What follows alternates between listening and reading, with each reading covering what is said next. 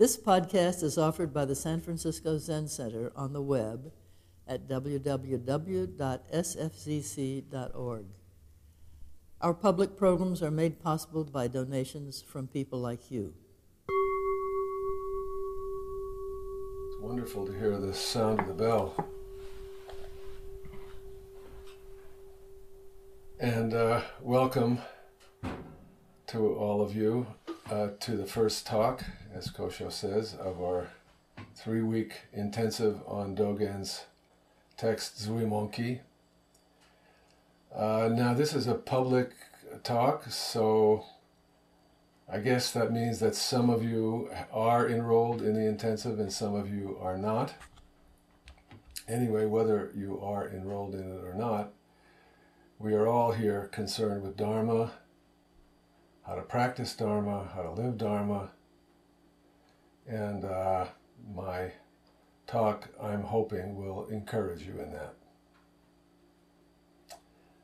I think we all know how important Dharma is, how much we need it for ourselves, how much the world needs it, and knowing that is really the most important thing. And that you are here listening to a Dharma talk on Wednesday evening when there are plenty of other things you could be doing is already evidence that you're more than halfway there. So what I want to do tonight is say a few introductory words to the text to give you a sort of orientation to it. And then I've chosen one passage that I'd like to comment on a little bit. So the word Zuimonki means more or less simple or easy to understand. And the first translation of this text into English, which I think was done in the 60s by Reiho Masunaga, a Soto Zen priest, was called Primer of Soto Zen, which is a pretty good translation.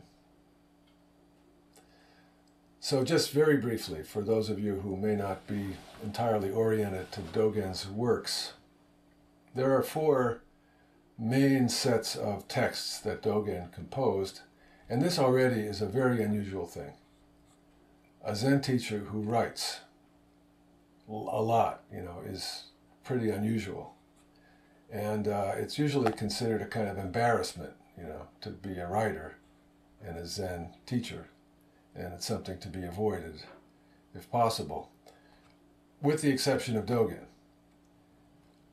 Dogen writes brilliant spiritual texts. 3 of the sets of Dogen's texts are all called Shobogenzo, Treasury of the True Dharma Eye, which is the translation, a translation of the Japanese phrase Shobogenzo. And this phrase, Shobogenzo, is, according to the Zen tradition, the phrase that Buddha spoke to Mahakāssyapa when Buddha held up a flower and Mahakāssyapa smiled. And of course in Zen, this is the story of the first transmission of Dharma. The first time the teaching was transmitted person to person. And since in Zen, when you think about it, transmission is the teaching,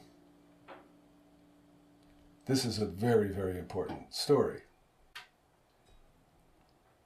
So naturally, Dogen would want to use that phrase as the title for all his writings, because the only thing he's trying to do in all of his writing and speaking, and the only thing that I'm trying to do tonight in giving my Dharma talk, and the only thing that any of us who would propose to give Dharma talks are trying to do, is to express and transmit the teachings, because the teachings must be alive. They have to be expressed, understood, and heard. Otherwise, they literally don't exist if they're not brought to life. Because there are no static or eternal Dharma teachings. There are only living Dharma teachings that are alive right now. And that's our job, right? All of us together, to bring the Dharma to life and make sure it stays alive. So as I'm saying, there are 4 sets of texts. The foremost and the first to mention is the one that's called simply Shobogenzo, which is Dogen's greatest written work. There are many, many versions of Shobogenzo. There's a 95 fascicle version and a 75, I think, fascicle version, and all kinds of versions. But whichever one you pick, anyway, Shobogenzo is Dogen's great masterwork, one of the great religious and philosophical texts ever written, I think, by a human being, and certainly considered Dogen's masterwork and Dogen's great fame as a spiritual teacher comes mostly from this text. The other 3 main collections of his writings are a text called Mana Shobogenzo, which is his collection of 300 koan, and it's just the stories themselves, 300 stories without any commentary or anything. And these have been translated by Kaz Tanahashi and Daido Luri in English as The True Dharma Eye Dogen's 300 Koans. Then there is the Eihei Koroku, which is translated by Shohaku Okamura and Taigen Leighton under the title in English, Dogen's Extensive Record, a big thick book, a collection of Dogen's poems and brief poetic talks, given over a number of years on formal occasions, mostly at Eiheiji. And then there's another talk called Eihei Shingi. Shingi is rules for the monastery, the Eihei monastery.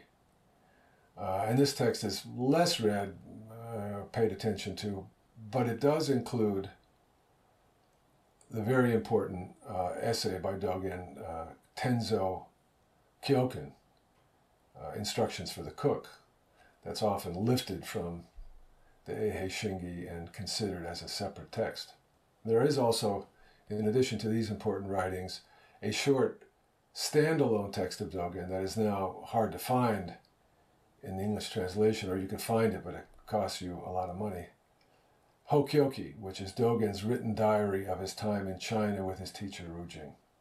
And then finally, our text for the intensive Shobogenzo Zuimonki, which is actually not a written text, but notes and writings by Eijo, Dogen's disciple, who was writing down things that Dogen was saying during the first years that Eijo had come to study with Dogen. At the time, Dogen was about 35, and Eijo was a couple of years older. And this was when Dogen had come back from China. He had lived in the monastery where he had lived before going to China. He came back to that monastery. He lived for a while in a hermitage, and now he was about to start his own monastery. And this is when Eijo came to him, and he was just beginning. Now, Eijo was not a green young student. He was very experienced, very wise and learned monastic when he sought Dogen out, because he had heard that Dogen went to China and had learned important things in China. Eijo had never been to China. So Eijo appeared, and at first Dogen and he spent days together talking friend to friend, and they got along really well. It seemed like they had the same understanding. They were both very well educated, very committed, and also very high-born people. And they probably had a lot in common. But after a while, without Dogen saying anything special, Eijo could see that Dogen had some way of understanding Dharma that was different, that somehow went beyond the view that Eijo had, the view of that most people have, right? There's ignorance, there's practice, there's enlightenment, there's overcoming in a linear time frame. But as they talked, it became clear to him that Dogen actually saw it another way. So he joined Dogen and became Dogen's disciple. And later on, when Dogen left the monastery that he and Eijo were together at during this time of Zuimonki and moved further out to Echizen province where he founded Eiheiji, Dogen more or less put Eijo in charge of Eiheiji because he knew that he would not live very long and that Eijo, he felt, would live much longer. And it turned out to be exactly so. Dogen died in 1253 at about 53 years old or 54, and Eijo lived into his well into his 80s.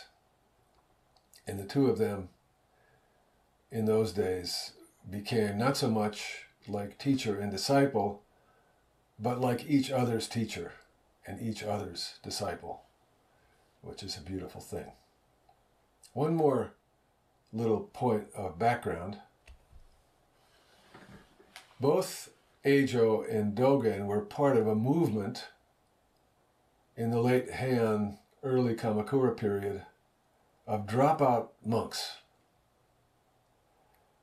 During this period, Buddhism in Japan had reached a very high point. It was very strong and very developed, very powerful, and very well connected to the secular powers. And the main school at that time, the school that both Eijo and Dogen had been ordained in, was the Tendai school, which proposed a richly complex and various form of Buddhism. It's funny, nowadays I think we are coming to a kind of general consensus that we want Buddhism to be relevant and helpful in the world, and maybe we feel that our commitment to compassion requires us, right, to be involved in the world for the good. And probably, the monks in those days felt that way too, and they were very involved in the world. But their involvement, it seems, was corrupting. And the practice became worldly in a way that eroded Buddha's actual intention. Or at least many monastics of the time, including both Dogen and Eijo, and many, many other serious and talented people, felt that way. They felt that strong as it was, and complex as it was, and wealthy as it was, Buddhism had lost its way. And so they dropped out in great numbers, really, from the monastic establishment, and they sought their own path. That's why Dogen went to China in the first place.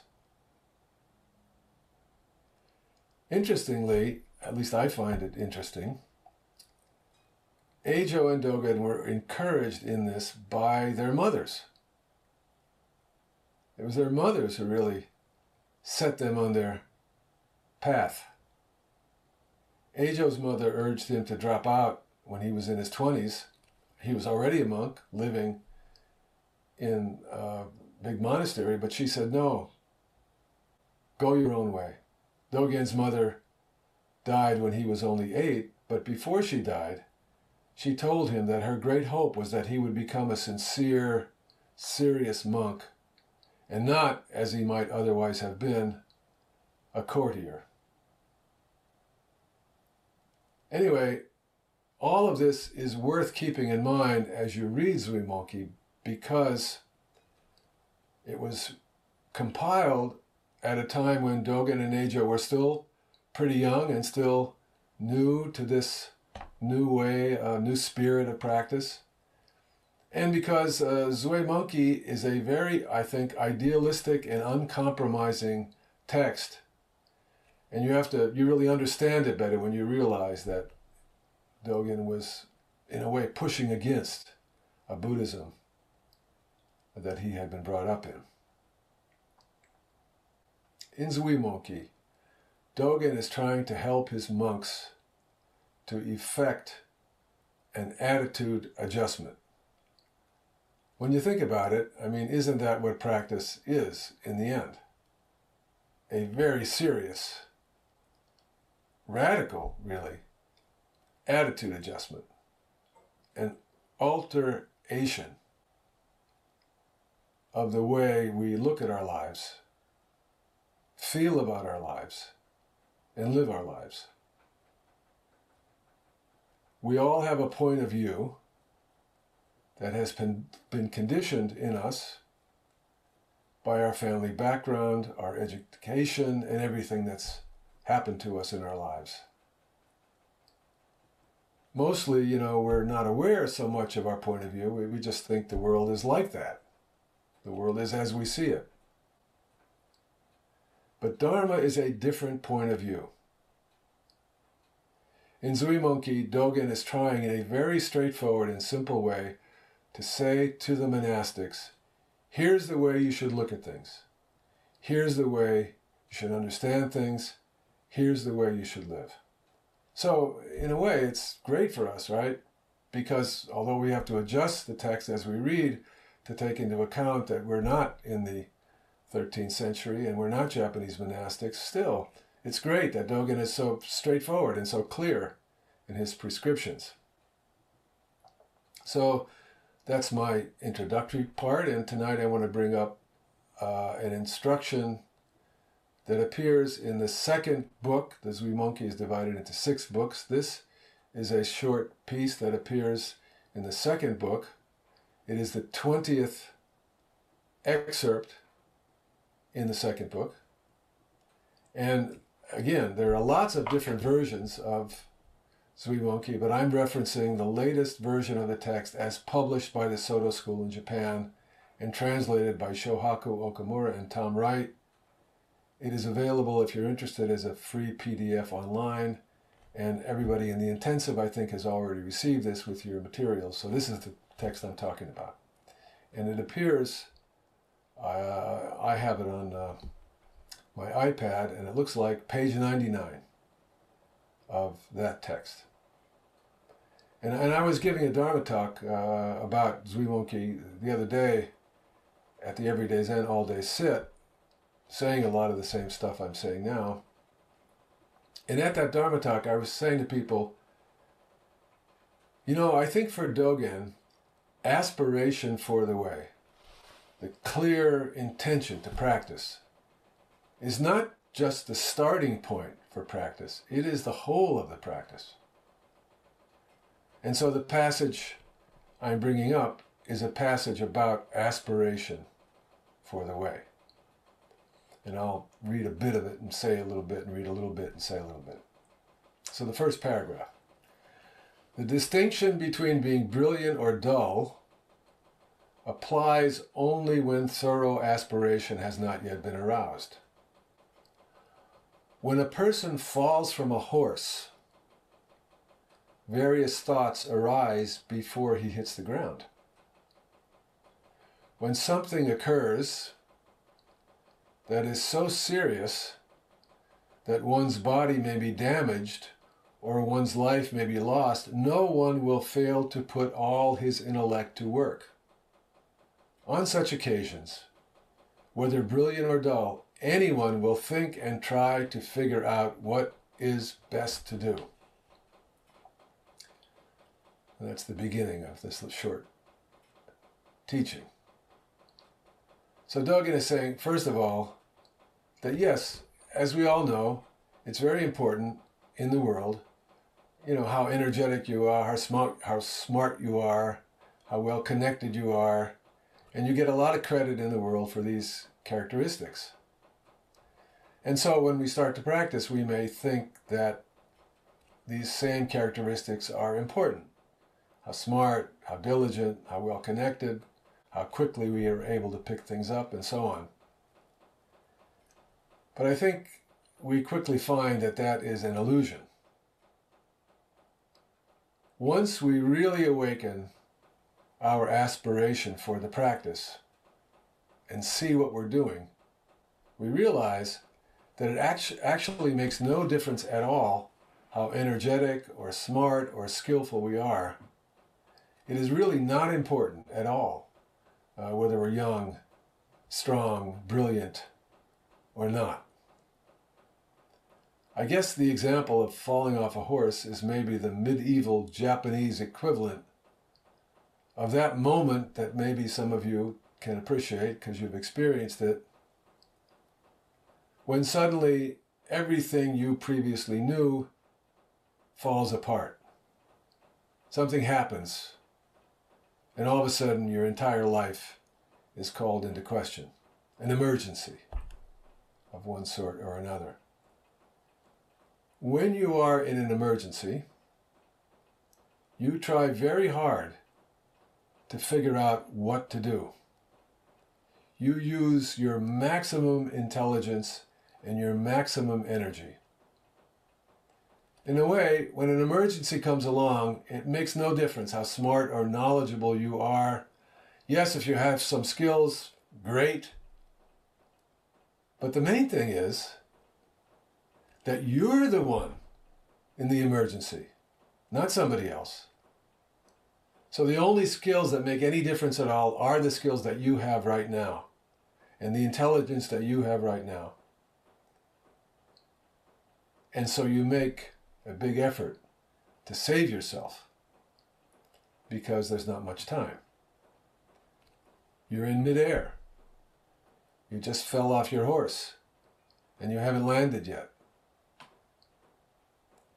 So this is aspiration for the way. We are always in an emergency situation. We are always in free fall. Actually, we're falling off our horse every single moment. And as we're falling to the ground, our whole life passes before our eyes. And we better have good instincts and lots of energy and a very strong will to live. That's the spirit of aspiration for practice. Our good spirit to make our best effort to the best of our ability for this lifetime. He then says, therefore, if you think you will die tonight or tomorrow, or that you are confronting a dreadful situation, encourage your aspiration and you will not fail to attain enlightenment. A person who seems superficially dull but has a sincere aspiration will attain enlightenment more quickly than one who is clever in a worldly sense. Although he could not recite even a single verse, Kudapantaka, one of the disciples of the Buddha, gained enlightenment during one summer practice period because he had earnest aspiration. So here again, Dogen affirms what he says many times in Shobogenzo.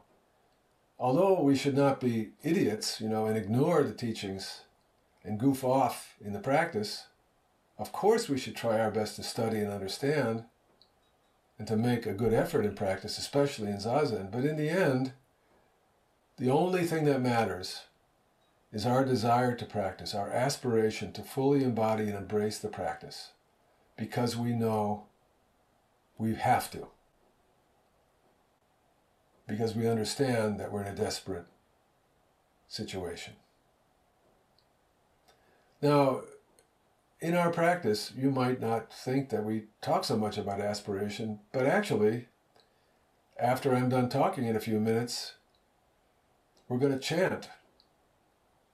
We're going to recite the 4 vows, right? Which express our intense aspiration to practice all dharmas, let go of all delusions, save all beings, and disappear and become nothing other than the Buddha way. You're going to say that in a few minutes, and you've said it before, many times. And even though, as we all know, to be honest with ourselves, at any point in our practice, even though we chant that all the time, we may not quite fully believe it, but we should want to believe it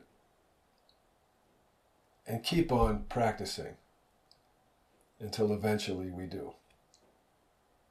Because, as Dogen says, when you have strong aspiration, even if you're about to die very soon, for sure, he says, you will attain enlightenment, no matter how smart or dull you are, because aspiration is the most important thing. Aspiration for the way, is enlightenment, is realization. As the footnote explains, Kudapantaka was a monk during his Buddhist time who had a terrible memory, and he couldn't memorize, any of the verses that the monks were all supposed to memorize. That was a big practice then, memorizing lots and lots of stuff, and he couldn't do it. So they assigned him to just clean everybody's sandals, which is how he spent his time. And with that as his practice, he was very quickly able to become awakened.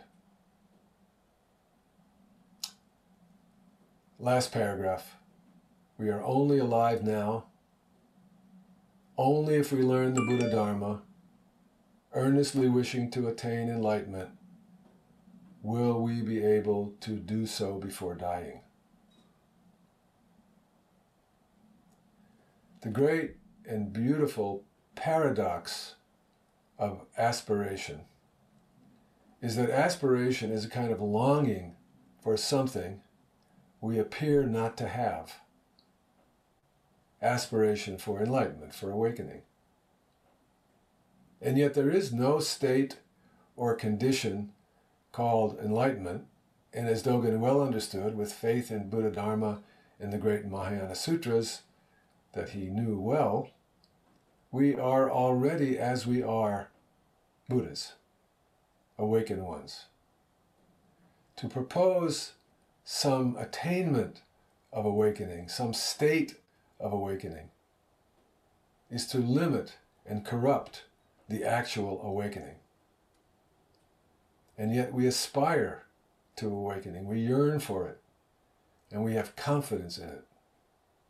And that strong aspiration itself, when it is finally honed and purified of selfish desire and small-mindedness by our long practice, illuminates every moment of our lives. Even though we keep on practicing, keep on aspiring throughout this lifetime, and as we say in our precept ceremonies, in lifetimes to come. Dogen says, with that aspiration, we will be sure to attain enlightenment before we die. Maybe in that last moment, just before we die, which I think is the best moment, must be the best moment to attain enlightenment. So this is my short introduction to Zuimonki and to our 3-week intensive.